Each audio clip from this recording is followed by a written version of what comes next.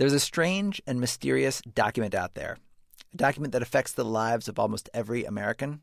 It holds great sway over our health and well-being. It is a document that contains valuable secrets about the problems confronting the U.S. economy.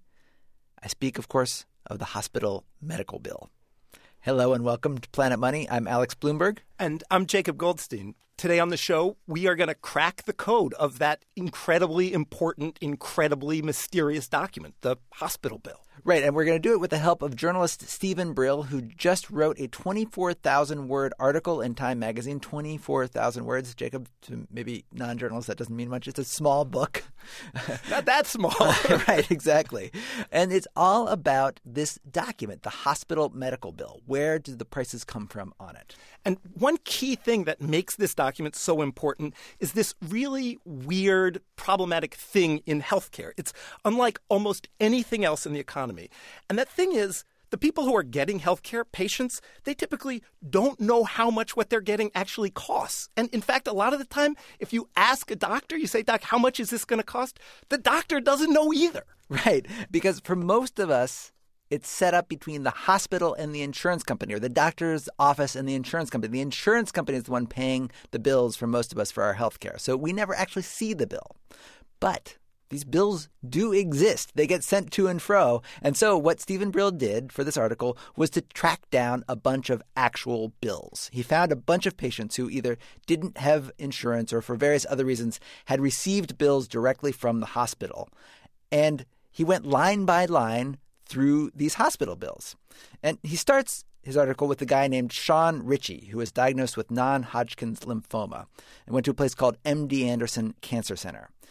MD Anderson's bill to Mr. Ritchie was $83,900. And Brill wanted simply to understand what medicines and services were included in that number. How did the hospital arrive at those prices? But when he looked at the 344 line items that made up that total figure, it still didn't help that much.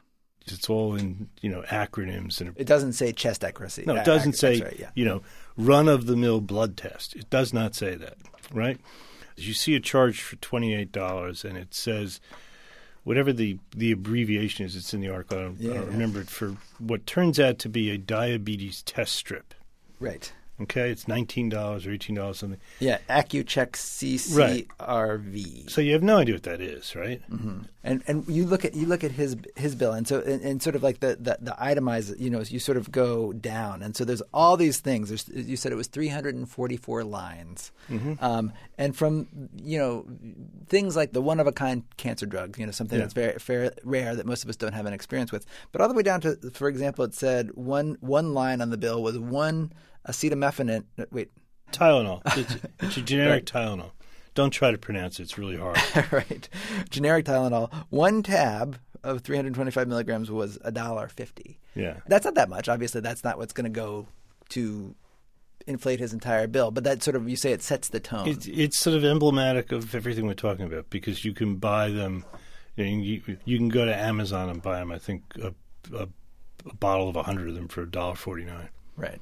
So you can get 100 for what they're charging for one. Right. And, they charge them for the little alcohol pad they put on you before they give you a shot, mm-hmm. An injection. Yeah. Charge them $7 for that. For an alcohol pad. Yeah. Right. So you start digging in and you have lots of these bills. Right. Everybody you talk to, you've got all this all through the article. It's really an amazing article. And you just go sort of all these different people who've shown you their bill, and you sort of do this for everybody, sort of mm-hmm. looking at where these charges come from. Mm-hmm. And then the thing that I found most, it's sort of like you get to see the wizard here, because you go to the hospitals and you say, how do you come up with that number, right? And they started referring you to this document. The Charge Master. Well, that's based on our Charge Master. I said, and it's the first time I'd ever heard that term. Charge Master. If you live in the alternate universe of the healthcare economy, everybody knows what the Charge Master is. Right. It's just that none of us do. It's a list, 6, 7, 10,000 items long of everything the hospital provides, ranging from the generic Tylenol pill to, the $13,000 wonder drug and everything in between. Mm-hmm. It's the $1,791 charge in the case of MD Anderson in Houston for the room each night. Now, you would think that for $1,791 for the room, they'd throw in the Tylenol. So every hospital has their own charge Yeah, master? and none of them are consistent. I mean, just by coincidence, I ended up with two bills from hospitals that are, just 20 or 25 miles away from each other in Bridgeport, Connecticut, and Stamford, Connecticut. And one of the blood tests, coded with acronyms and everything on the charge master and on the bill, at one of the hospitals was $199, and it was $239, up the road at the other hospital. And no one could explain it. It is unexplainable. Did you ask people, like, where did these numbers come from? What did they say? Two different kinds of answers. One at Bridgeport Hospital, which is part of the Yale New Haven health system, they basically said, well, that's a historical charge. We can't trace it to anything. But the more typical answer I got was, we can't talk to you about any of that because it would violate the HIPAA laws. HIPAA is the federal statute ensuring the privacy of patient records. It even got to the point of absurdity where I was in this conversation with the hospital, Mercy Hospital in Oklahoma City, where they charged $38 or something like that for the disposable surgeon's gown. And you can buy them on eBay like for $5 or $6. And I said, well, why do you charge $38 for the surgeon's gown? Well, it would violate patient privacy laws to tell you that. And I said, well, if there was a law governing, surgeons' privacy, maybe we could have a discussion about it. But what does that have to do with the patient? It has nothing to do with the patient. I think there are two reasons that. One is they don't want to talk about it. But I think the more explainable reason is they've just never been asked. Mm-hmm. They were just flat-footed. Were you surprised at how... I get the impression that the hospital administrators were a little bit hostile to you coming around, and they were hostile, but they weren't. They were more sort of surprised than hostile. They just They just looked at me like I was crazy. Why are you asking that? Who cares about that? And then they got hostile when they realized I was really serious about it. I imagine now that the article's published, there'll be a fair amount of hostility. Although I will tell you that since the article has been out, I've gotten hundreds and hundreds of emails and letters, a lot of which are from doctors and people working in medical institutions saying, you only touched the tip of the iceberg. I mean, I have this real, you should know what's going on. I mean, one doctor at one hospital that's in the article sent me a copy of a memo he'd gotten from his supervisor with a graph pointing out that he had been ordering fewer of a certain kind of lab test. I don't want to be specific, of a certain kind of lab test. And it was a graph that said he was down like 5% in the tests he'd ordered over the last quarter, and he better get that back up. Wow. So he was the hospital was basically saying, you're not ordering enough tests, we're not bringing enough money. Yeah. I mean, maybe he had patients who didn't need the test. There's always that, right? Wow. Okay, so in the article, when you talk about it's sort of you got the charge master, you've got all the so let's say you have a bunch of some drugs, a bunch of diagnostic tests that are all being paid according to the charge master. One of the things that everybody said to you is, well, nobody actually pays from the charge master. That was something that sort of came up again and again. And so what happens is everybody knows, like, okay, those are the official prices, but if you're anybody in the healthcare system, you don't pay those. So insurance companies tend to pay less. Well, yeah, but let's stop there. Because first of all, if you're anybody in the healthcare system, well, if you're someone without insurance, that's what you're going to get billed for, and that's what you're going to get sued for. Right. Basically, the best way to boil this down is the people who are least able to pay, those without insurance, are the only ones asked to pay the charge master. Right. So and that's an upside-down world. And then everybody else... the insurance companies get different kinds of discounts depending on the leverage they have with, in this case, the hospital. Mm-hmm. So and one of the troubling things I've sort of found is that hospitals are increasingly consolidating their power in the marketplace. And by buying up physicians' practices, which means that your doctor will send you to that hospital, or by buying up competing local hospitals, so that if you're one of two major hospitals in a metropolitan area, and there are a lot of metropolitan areas like that, two major quality hospitals in a metropolitan area, and you're an insurance company, you want to sell insurance in that area, you have to have that hospital in your network. You're not going to be able to sell insurance. So the hospital has all the leverage over you. If it's a game of chicken, the hospital can say, well, we don't need you. You need us. Now, one of the ironies of Obamacare is by creating health insurance exchanges, which are a good thing, if you create more competition in the insurance industry, you lower still more the market power of the insurers to negotiate with these ever-expanding hospitals. Right.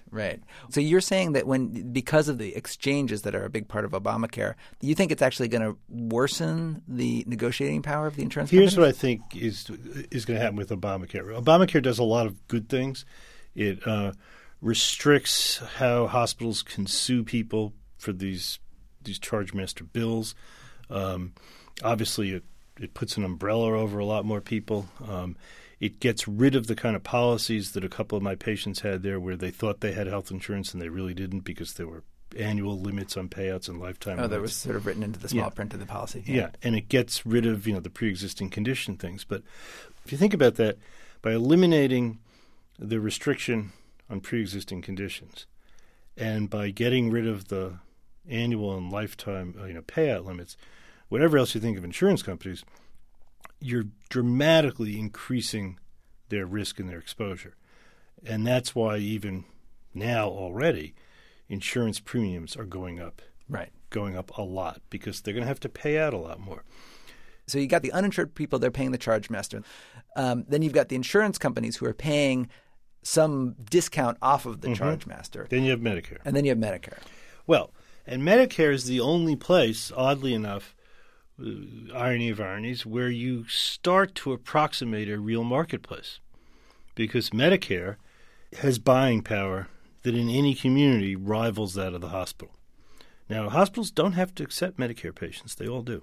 Why? Because they represent probably a third or more of the hospital stays at any given hospital anywhere.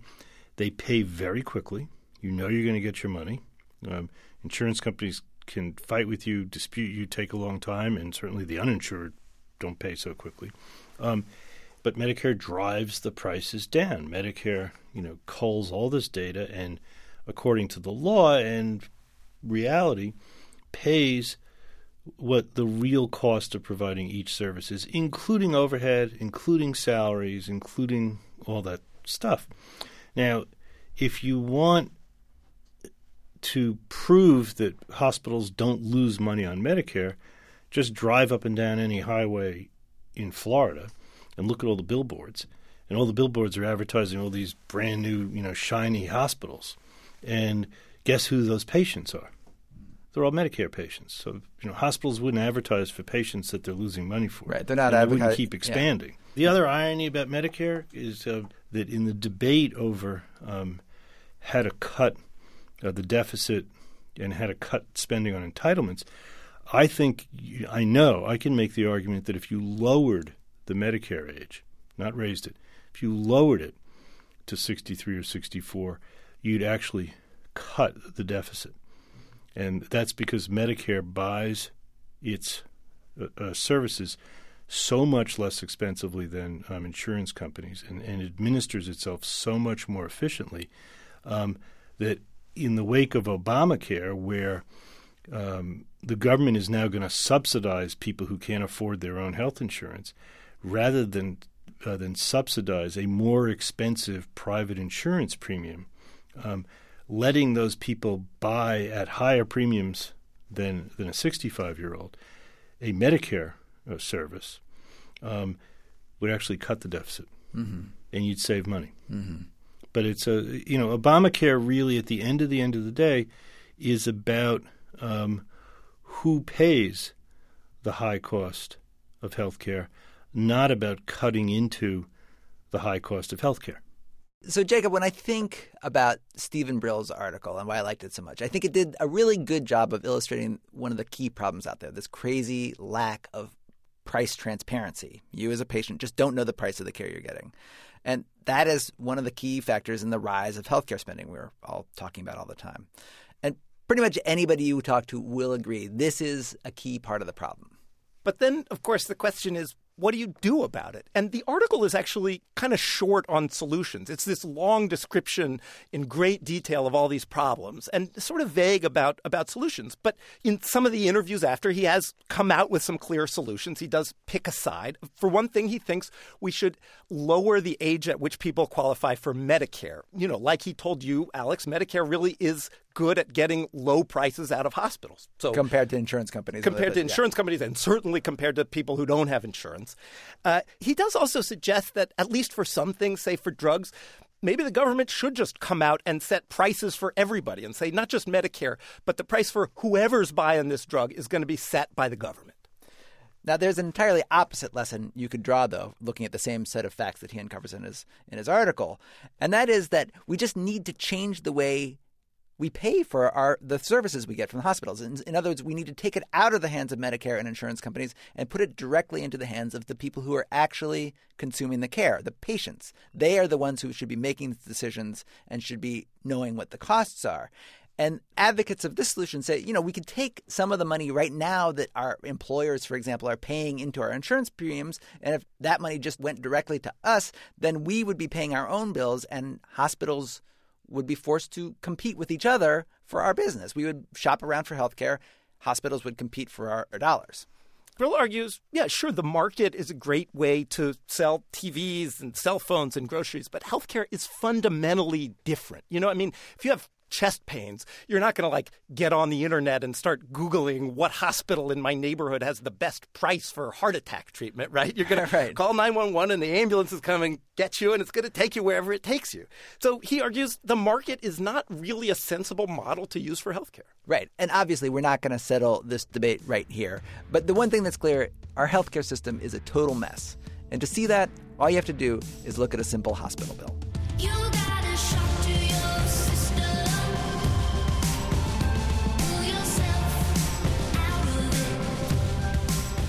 As always, we would love to hear your thoughts, questions, comments. Please email us at planetmoney@npr.org. You can also find us on Twitter, Facebook, on the web at npr.org/money. And we will, of course, have a link to Steve Brill's article. And while you're on our website, which is also accessible through planetmoney.com, we would love if you could fill out our survey. We just want to know more about you guys. I'm Alex Bloomberg. And I'm Jacob Goldstein. Thanks for listening.